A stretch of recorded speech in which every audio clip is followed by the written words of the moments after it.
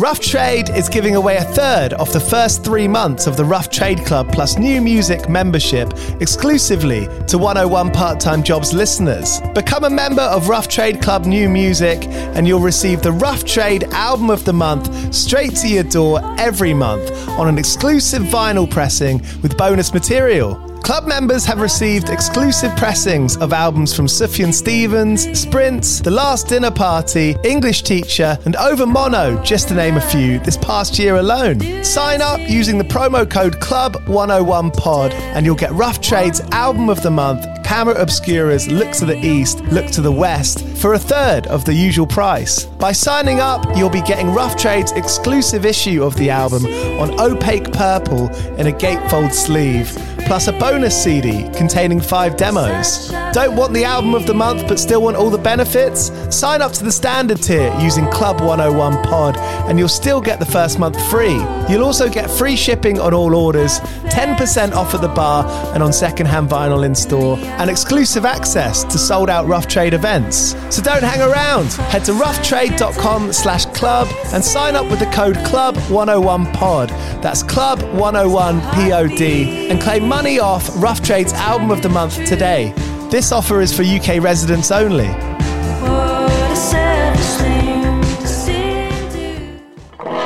Do you play in bands? I did for the longest time. And I wish that I knew that DistroKid was a thing. I don't even think it existed back then. DistroKid makes music distribution fun and easy with unlimited uploads, and artists keep 100% of your royalties and earnings. 1 million plus artists rely on DistroKid to get their music on Spotify, Apple, YouTube, TikTok, Tidal, Instagram, and all the major streaming services. When you get DistroKid, you can see a DistroKid bank and withdraw your earnings. You get notified when you've earned royalties and you can withdraw via the app. And you can even check your streaming stats on Spotify and Apple.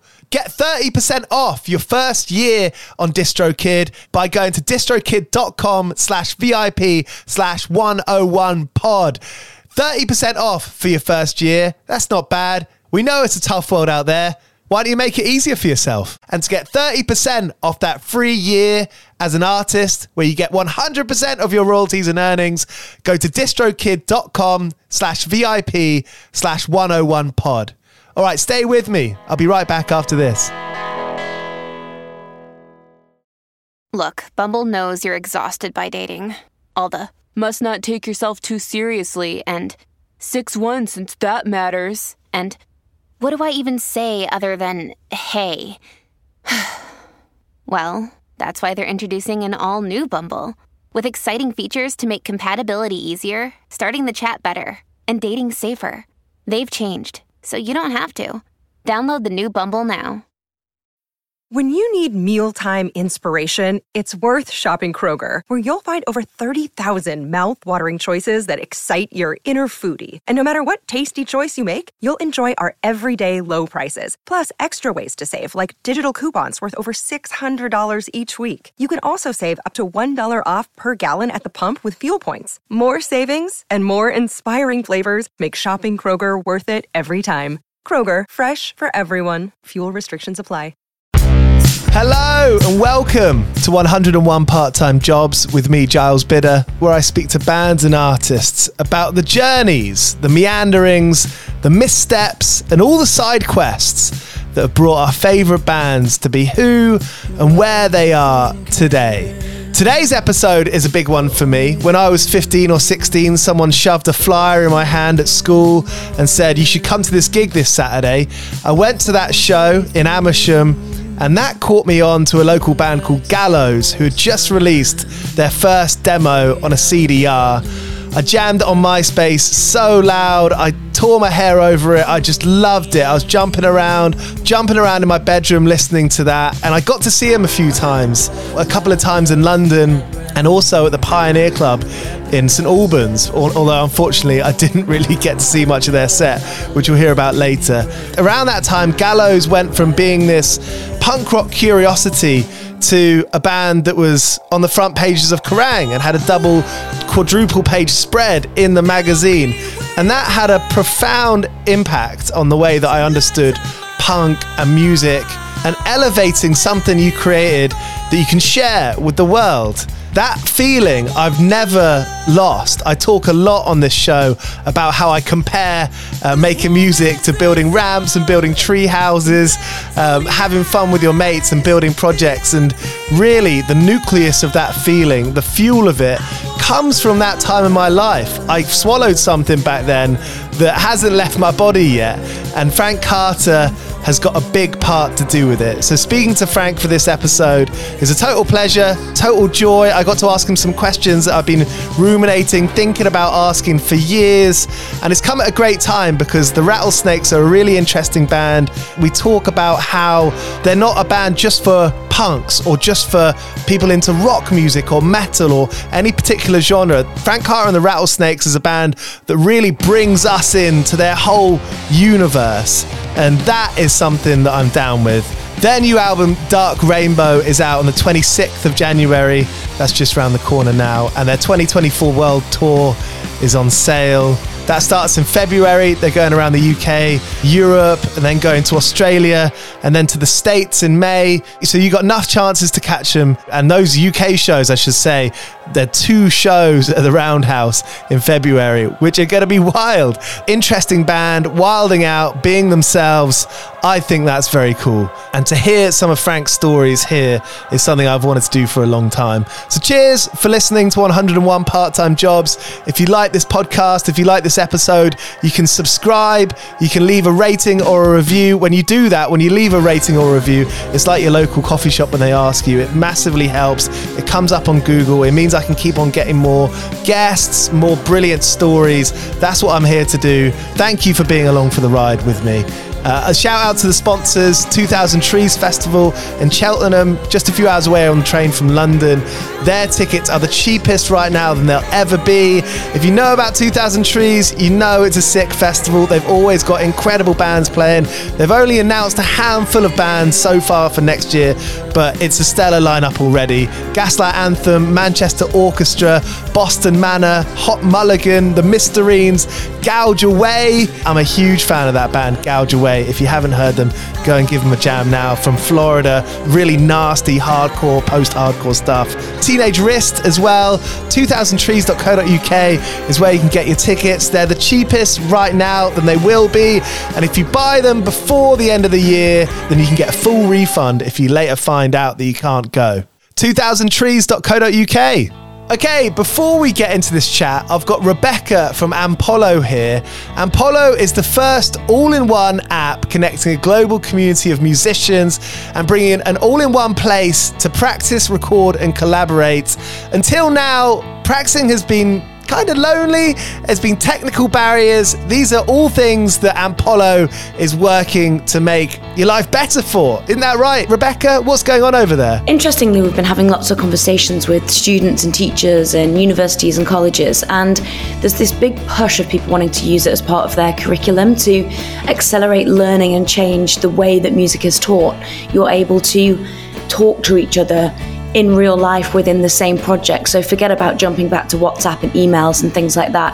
I can watch back your performance and say, that bit was great, this bar needs a bit more practice. So we've been getting feedback that Ampollo is a total game changer for music education, and it's so much easier using this than using multiple apps and jumping around to communicate with each other. So it's a really exciting space. Ampollo, get on it sooner than later.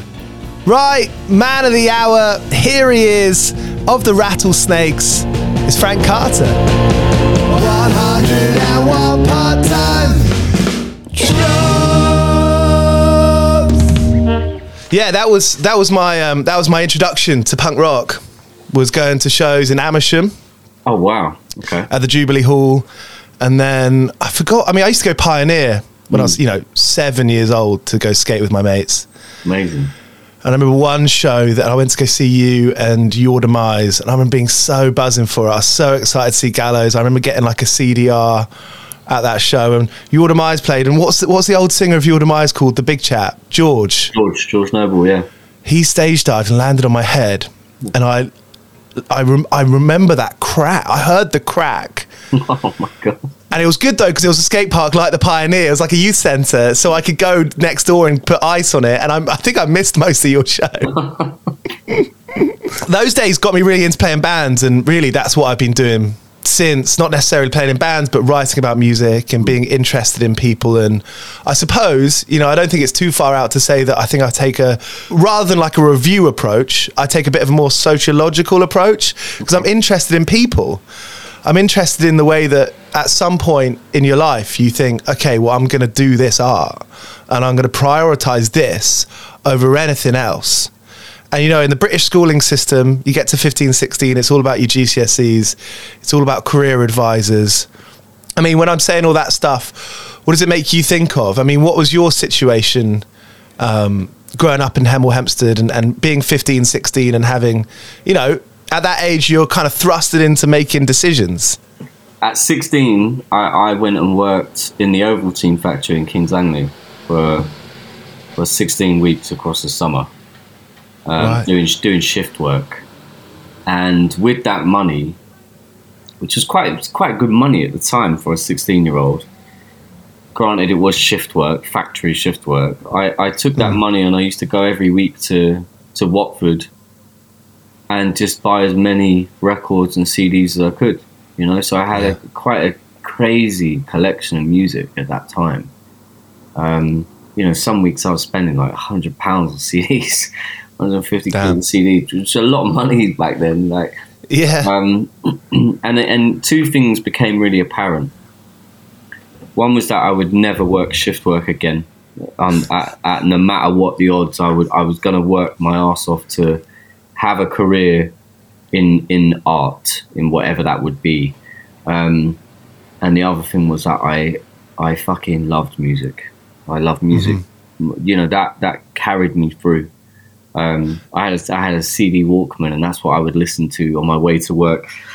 Like 5 a.m, get there to start my shift at 6, and then the next week I'd be working from 2 till 10. So it's like it was kind of chaos, man. But that's what kickstarted my drive and my ambition. Was like, I this work isn't for me. I don't want to, like, it, you know, it's valuable work, but I just was like, I need more freedom and I want to do something creative. So yeah, that was 16 for me. What records were those? Was it like rock stuff, like hardcore? It was, yeah, mostly rock and metal. Everything, like, there was a window of time where I bought everything that Roadrunner Records put out. You know, Ross Robinson was like, I considered him to be a very important person in music. Same with Rick Rubin when he was making those System of a Down records. And one particularly that like sat with me was Everything You Ever Wanted to Know About Silence by Glassjaw. That record really did change things for me. Like I had heard, you know, post hardcore records, and I'd listened to sort of Quicksand and Fugazi, and I'd listened to those bands and what they were doing. And Glassjaw had this element of like real delicacy and then absolute vitriol, like at a pace that felt kind of like Runaway. And there was no real, every time you thought a hook was coming, you got a left hook. So, you know, like you got a jab or whatever. And it was just an amazing way of, I really, Dal Palumbo's vocals and his lyrics really resonated with me. And so that was, you know, yeah, that was a bit later than that, but definitely the surge into that was like everything from Soulfly to, you know, through to Korn, right through to Alice in Chains, Pearl Jam. The ones that really made an impact was like Soundgarden, Deftones. That was like, I remember one time walking into there and finding some Japanese pressing of B-sides and rarities by the Deftones, and putting that on. Man, it's just like the most chaotic, feedback-driven, like snippets from gigs. There's one moment where they stop the show because a stage driver's lost his shoe and Chino throws it back, and you just hear all of that, and you can hear Cool. Just how you can just hear how live it is. So that was amazing. There's something about, I mean, even that like scenario of Chino Moreno picking up a shoe and throwing it back. There's community about that. There's something inviting. I'm going to be really biased because I didn't grow up on electronic music or hip hop or rap. I grew up on rock and punk. There's something about rock that if you're a fan of rock music, you're kind of more than likely at some point in your life to pick up a guitar, to start playing drums, and to be part of it. And I'm really interested now. Like as I get older, I'm fascinated by that idea that, you know, we put people on pedestals and we put people on big stages, but yet it's also an inviting culture for you, if you're a ticket holder or a record buyer, to get involved yourself. Yeah, there's nothing quite like it. I've talked about it in detail about how rock and roll is this sort of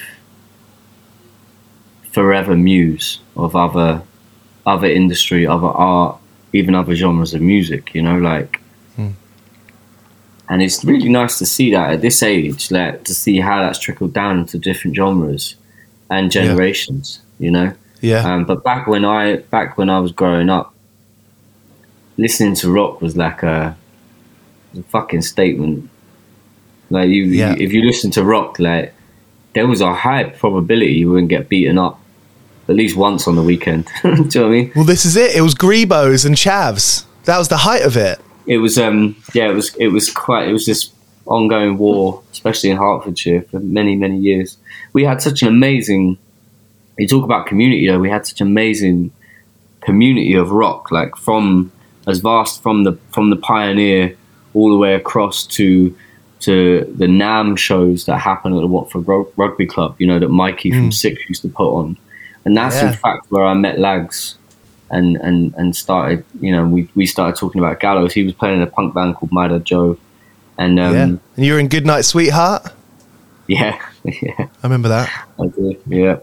I mean, looking back now at that Gallows, I mean, how do you feel about talking about Gallows now? They're fun. It's fun memories. Like it was my first foray into professional music, you know? Yeah. A lot of it felt unprofessional, you know, it felt like chaos. I look back on it now and I can, with fondness for what it led to, and a little bit of sadness of what it was in the time, you know, like I was very lost, and I didn't really know how to direct any of that, so a lot of it became, you know, it carried an incendiary rage with me, that I've only really come to learn recently was very self-destructive, you know. So a lot of self-harm happening in that I was lauded for, celebrated, you know. So you're getting rewarded for something that can be dangerous, that can be personally destructive. That's an interesting place, that was explicitly personally dangerous and personally damaging. Do you know what I mean? Like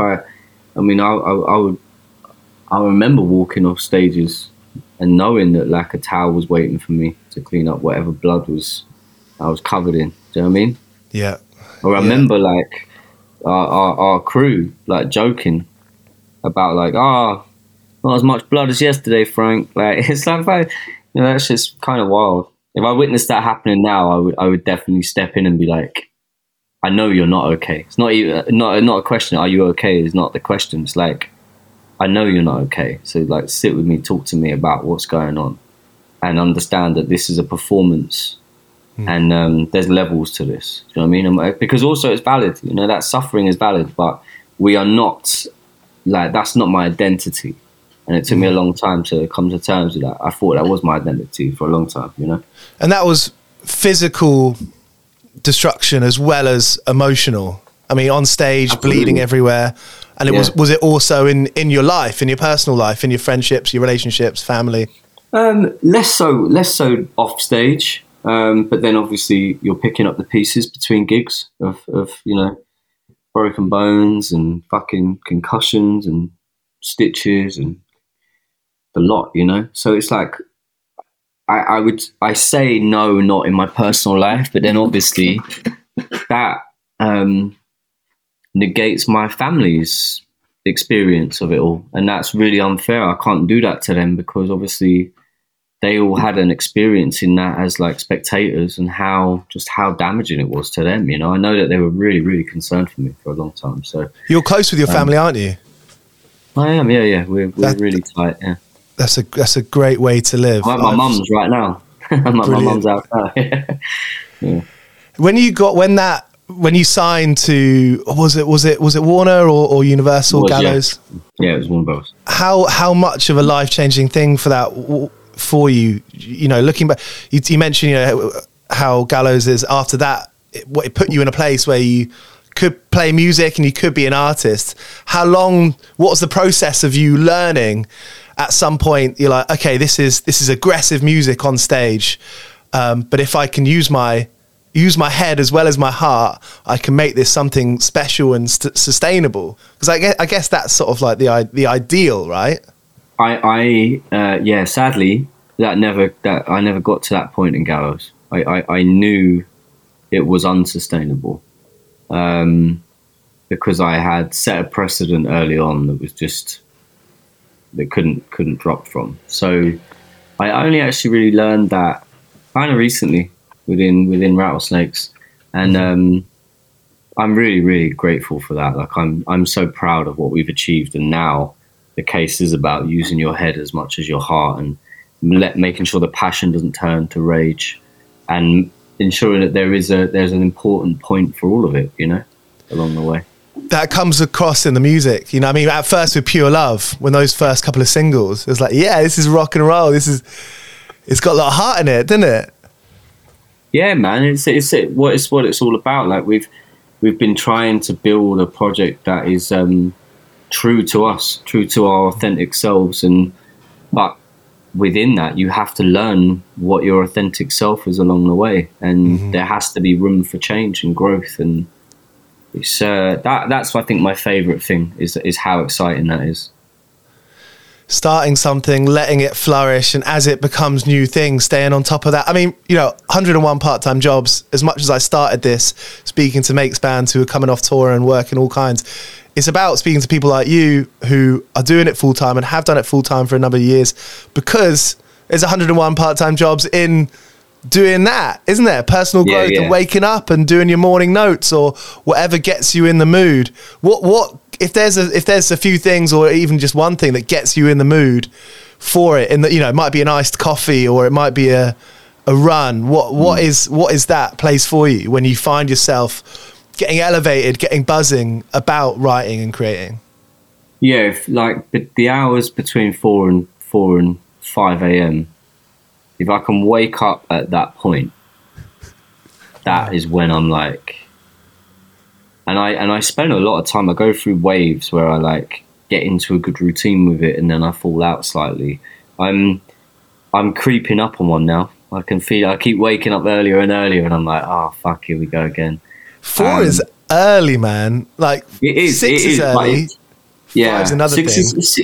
6 is early, but by the time you got to work, like the day, you know, you're running out of the morning. Like 4 a.m., you can be at work before anyone else has woken up, and you know, I can do like hours of writing or drawing or painting or singing before most people have had that first coffee. Do you know what I mean? Yeah. Before they've done their thing that kickstarts their day. I used to like waking up at 4:30 and going for an hour run, and then being in the studio at 5:30 to like start working and start writing and stuff. And then I'd work all the way up till like 10 a.m.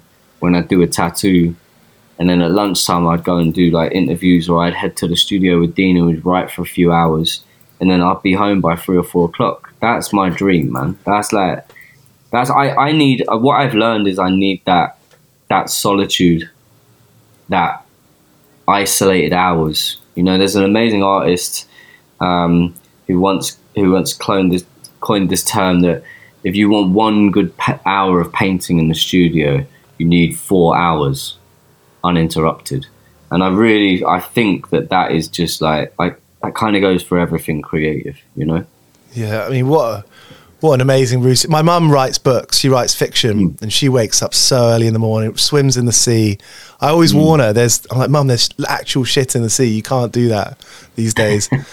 but she's got that thing, and you know that I think creating that discipline. You live in an autonomy zone. You are an autonomy zone.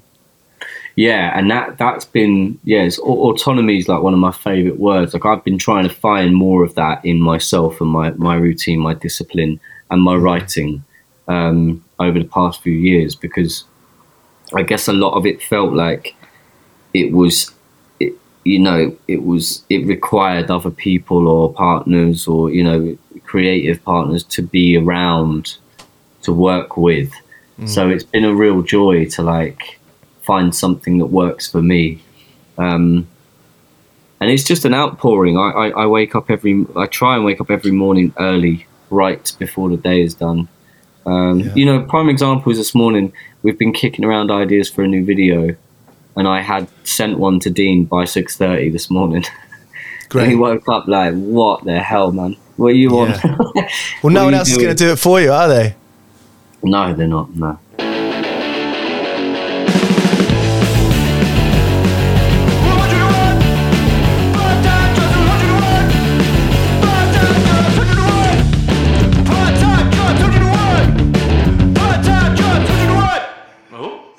Tattooing, you've as long as I've, you know, going back to, you know, Gallows years, I mean, as long as I've known about you and listened to your bands, you've been a tattooist, or, you know, you've done tattoos, and you've you know, following you on socials, you know, you get to know someone like that, and I saw how much you're into sneakers, and I saw how much you're into tattoos. Tattoos as art. I mean, I don't know much about tattoos. I've got quite a lot on me, sort of stick and pokes and bits and bobs. I've never, I would like to at some point kind of get into the history and the legacy of tattoos. And I guess one word that really comes big for me when thinking about tattoos is respect. And I think, you know, respect for your art, respect for your body, respect for, you know, the feeling and the self-expression. How can you chart your journey? Yeah, I mean, I can't. Charting a journey is difficult because you've got to be taking that along the way. You know, it's been quite a long time. Yeah. But I know that for sure, like I definitely have the best relationship with. I have the most respect for it now that I've ever had, and that's post owning a tattoo shop. And you know, I'm coming up to, in 2025, that'll be 20 years of tattooing, 2 decades of tattooing. You know. But I've worked every day this week tattooing in the shop, clients, and it's a real gift to be able to connect with your fans like that, to welcome them into your own space. That's your, you know, it used to be my tattoo shop. Now it's my private studio. I just go there in the morning, make art, write, do one tattoo, and then come home and do interviews and stuff. And it's like, connection is the word for me. You know, it's a different way of connecting people with tattooing, and I've always cherished it. It's always been very important to me. And I feel like now I respect it more than I ever have. You know, and particularly the history of it. So, which is something that I was quite involved with for a long time. Like in the early days of Gallows, when I was traveling the world quite a lot, I had access to, you know, people's collections when they were selling them, and I, you know, became known as a bit of a collector. So I've got quite an amazing, like, museum archive of some of the greats, you know, loads of original drawings from Sailor Jerry and some of the best tattooers in the world. Like, I've got sheets of theirs just like up on the walls. It's nice, man.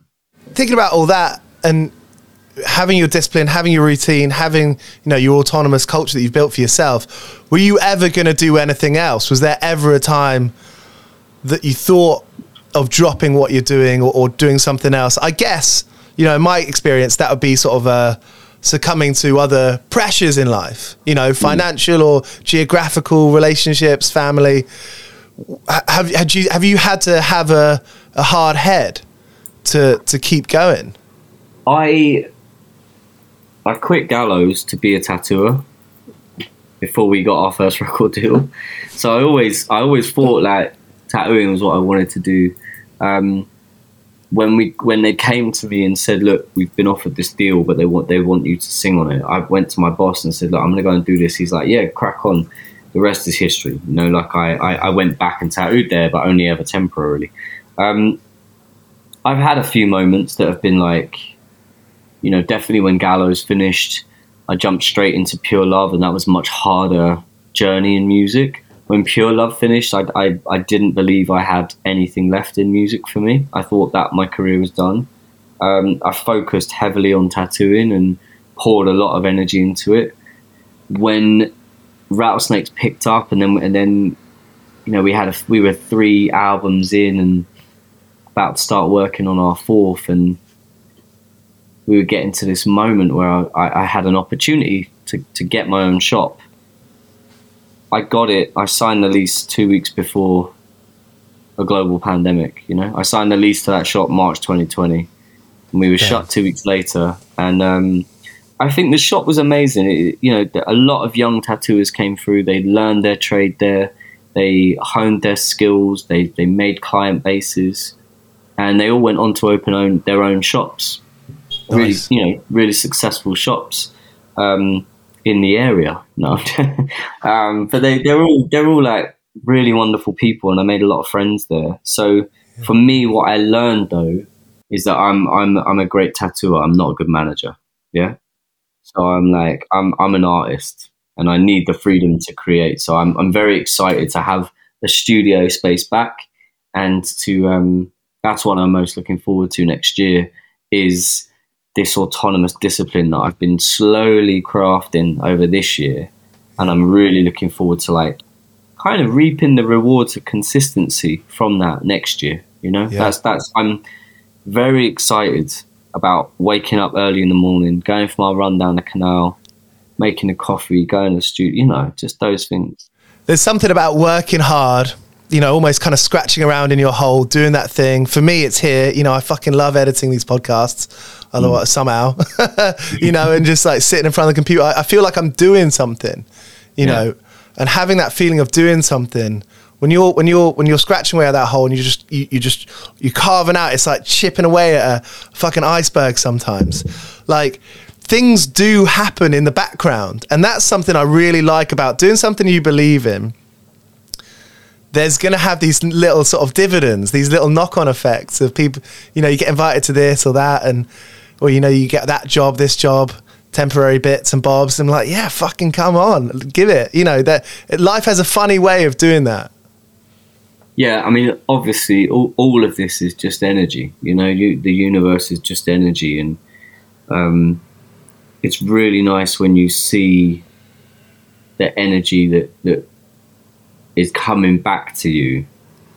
You recognize where that's come from, you know, and you can see the trail back to yourself of like the hours that you put in 2 months ago, or the week that you spent where you really were focused, and because of that you got, you know, a certain project came together, and you know, or in fact like the energies you have when you meet the right creative partner, and you really bond over stuff, and suddenly you got all this time to make. So for me, that's my favorite part about it. I'm lucky. When you talk about 101 jobs, I'm really, really lucky because of the work I did very early on.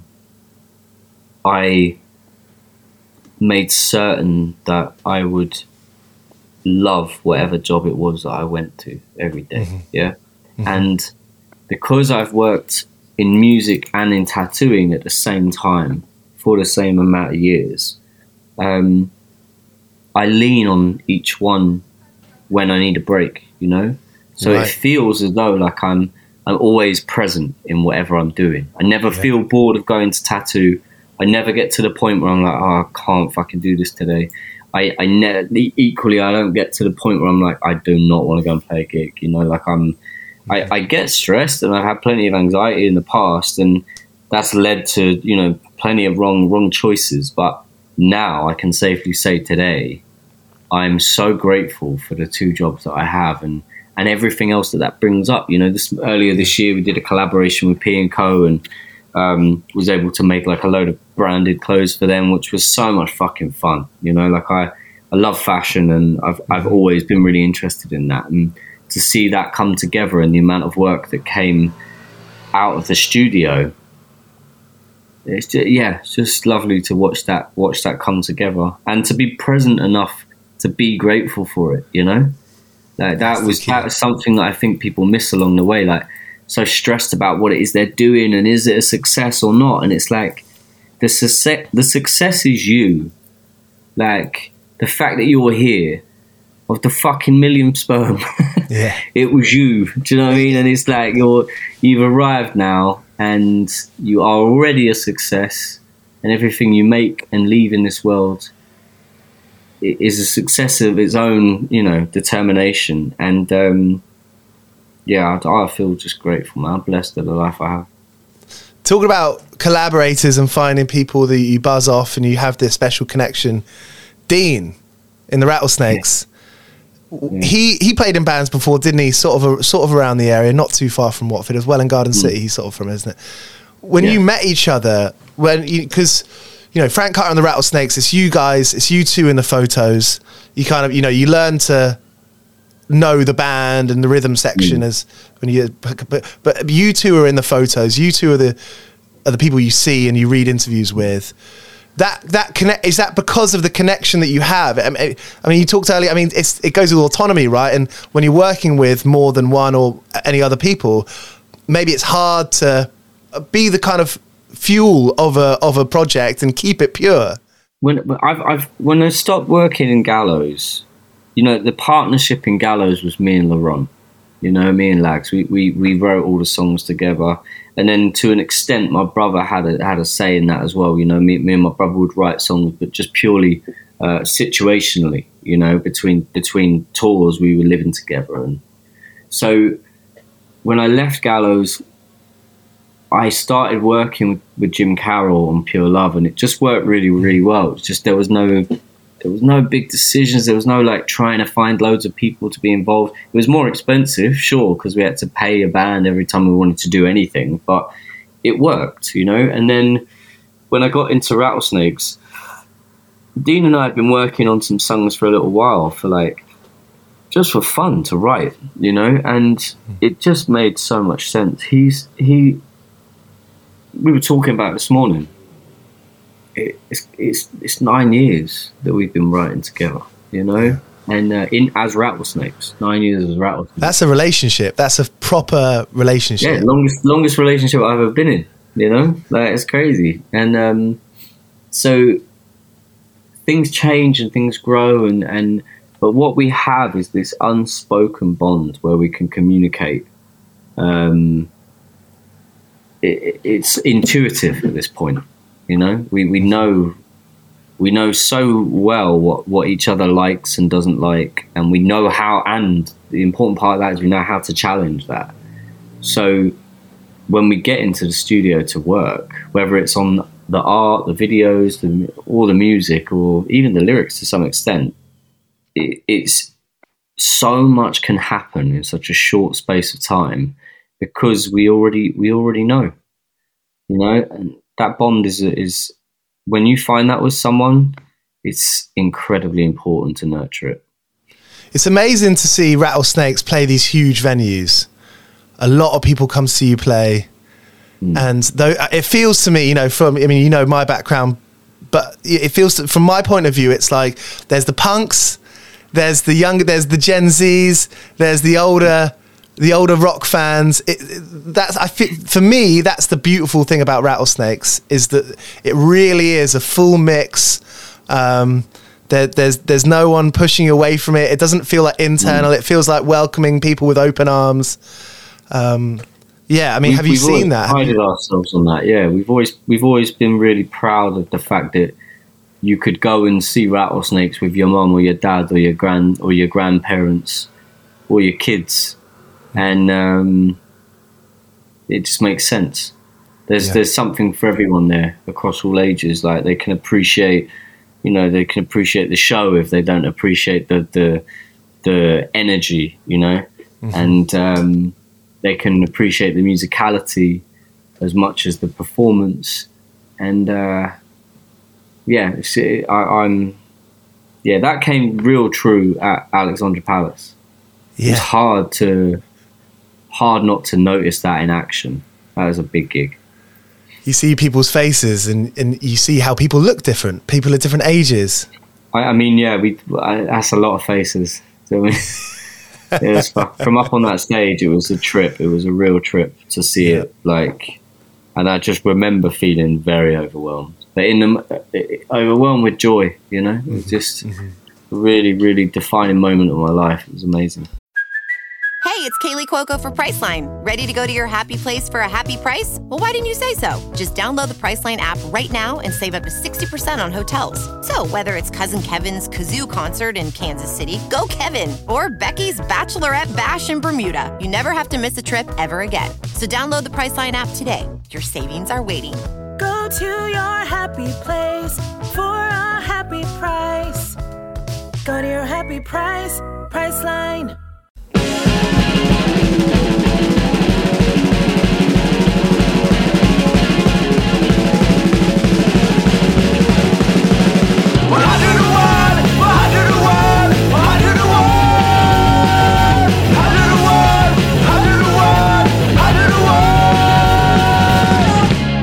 You're always pushing it forward. The tracks on Dark Rainbow sound like, you know, a big step. I'm trying not to fall into any kind of music journalist tropes there of, you know, of taking step forwards and progression and all that stuff. But it's true. You know, it is true. Is that? Do you think a big part of that is because, I mean, you take in culture. You know, the world around you is always changing. Do you think, are you the kind of person that can bring in the way the world around you is always changing, bring in what you're learning into what you're doing in the present? I think that's one of my skills, yeah, is being able to put into words, you know, complex emotional problems that aren't alien to us. You know, they're a lot of us go through that have similar problems, if not the same exact problem. My skill is just being able to write about it in an eloquent and simple way that people can understand, so it resonates with them. And they, you know, so often people come up to me and they say to me, like, I feel like you wrote this song about me, you know, and they'll explain why. They'll you know, deconstruct sentences in songs and where that relates to their life. And I'm just there like, yeah, fucking, you're right, it is for you, you know, because it is, you know, the same way that it is for me. And, you know, obviously Dean and I, we have this wonderful moment where we finish a record and it's ours for just a little while, and then it's released, and then it's everyone's. It's kind of no longer ours, but it's still our duty to perform it, you know. And that's man, as an artist, that's just such a gift. In that time, just before the record's released, but you've got it mastered, you got the MP3s, you got the Dropbox. Will you jam it? Will you put it loud on headphones? Yeah, I fucking listen to it all the time. I listen to it to death, because I'm like, with this record especially, I put it on and I'm like, I cannot believe that's me in places, you know. It surprised me, you know, and the album was about, you know, specifically about trying to reach myself, you know, and trying to love myself and trying to find room for me in not only in the world, but in my own life, in my own world, and how I could be kinder to myself and have more compassion towards me. And it was really, I managed to make that happen, and I listen back to it now and I can hear the ways that I'm trying, and that's enough. And that's you know, it's a great kindness to myself to listen to that record, like it really is. And that might, people might not understand that, but like, a lot of people have asked me, what is the album about? And I always say it's a mirror, you know, like whatever you need it to be about, it's about, but ultimately it's about taking a long, hard look at yourself and still loving yourself at the end of it. Still, no matter what you see, understanding that at the bottom of all of this, the only person that ever truly can love you is you. That's the only one that matters, because if you don't care about yourself, you'll never let anyone else in. You'll never be able to care truly for anybody else. It'll all come from the wrong place. So that's what the record's about to me, is like, is being compassionate towards yourself so that you can have that for others. I feel that. I've been working on that myself recently. I've been thinking a lot about how over the years I'll think about someone else and I'll be thinking about the way they think. And I haven't been thinking about the way I think. Yeah. You know? Yeah. Isn't that mad? Yeah, it's so complicated, and we do that all the time. We get lost in the labyrinth of other people's thoughts and feelings. So much so that we don't realise that they're doing that as well. they ain't worried about, they're so worried about everything else. Like, they're not, like, we need to just care about ourselves. That's the only thing that matters. There's one good upside from all of that, which is when you wake up in the morning and you think, oh fuck, did I say something stupid last night? Did I make a bad joke that didn't land? Everyone's thinking the same thing about themselves. Yeah, absolutely. That's the best reason to get rid of that feeling. It's like spiders, you know. They're more scared of you than you are of them. That's people too. That's funny. Yeah.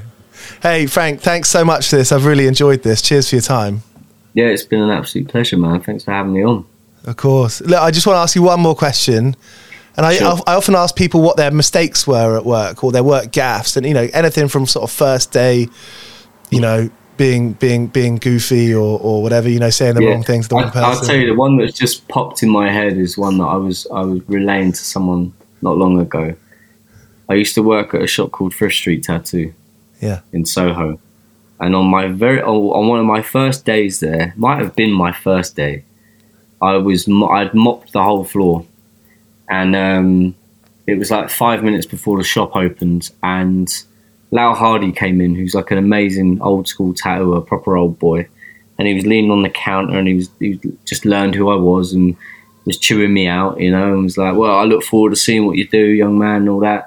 And I was feeling so proud, and I leant on the bucket and it just tipped all over the floor. I was poured dirty water all over the fucking floor that I just washed. So that was probably my biggest gaffe in the Tat Shack, yeah. What's that Miles Davis quote? There's no such thing as mistakes. It's about what you do next. Yeah, well, what I did next was mop the fucking floor. So there he was, Frank Carter. I think we got along quite well. Thank you so much. I hope you got something out of that as well. If you did, make sure you subscribe to the show, leave a rating or a review. That stuff helps me massively and means I can keep on bringing on these incredible guests like Frank.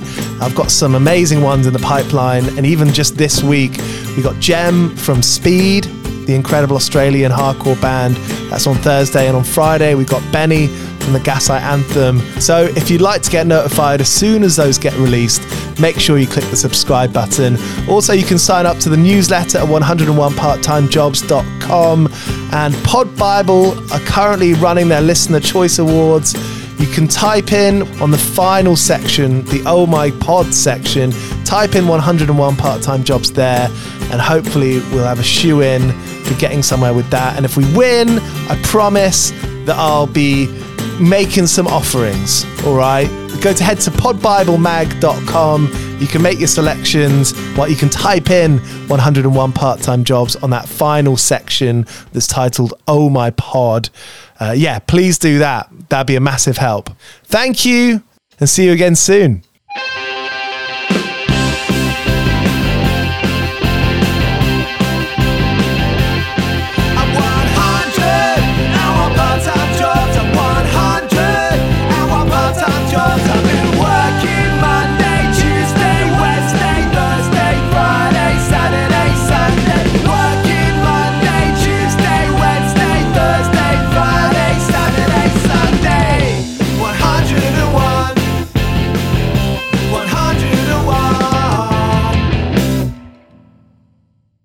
Everyone is talking about magnesium. It's all you hear about. But why? What do we know about magnesium? Well, magnesium is the number one mineral that 75% of Americans are deficient in. If you are a woman over 35, magnesium will help you rediscover balance, energy, and vitality. Magnesium supports more than 300 enzymatic reactions in your body, including those involved in hormonal balance. From functional medicine doctors to mental well-being and female hormone experts, we all know that magnesium is the one mineral to improve all aspects of well-being and health. But which one? Magnesium Breakthrough from Bioptimizers, the trusted choice recommended by leading experts with 7 best-absorbed forms of magnesium to ensure your body receives the support it needs for overall well-being. Go to bioptimizers.com/balance today and use code BALANCE10 for 10% off. Support your journey to wellness at bioptimizers.com/balance. Magnesium Breakthrough from Bioptimizers, your foundation to optimal health and vitality.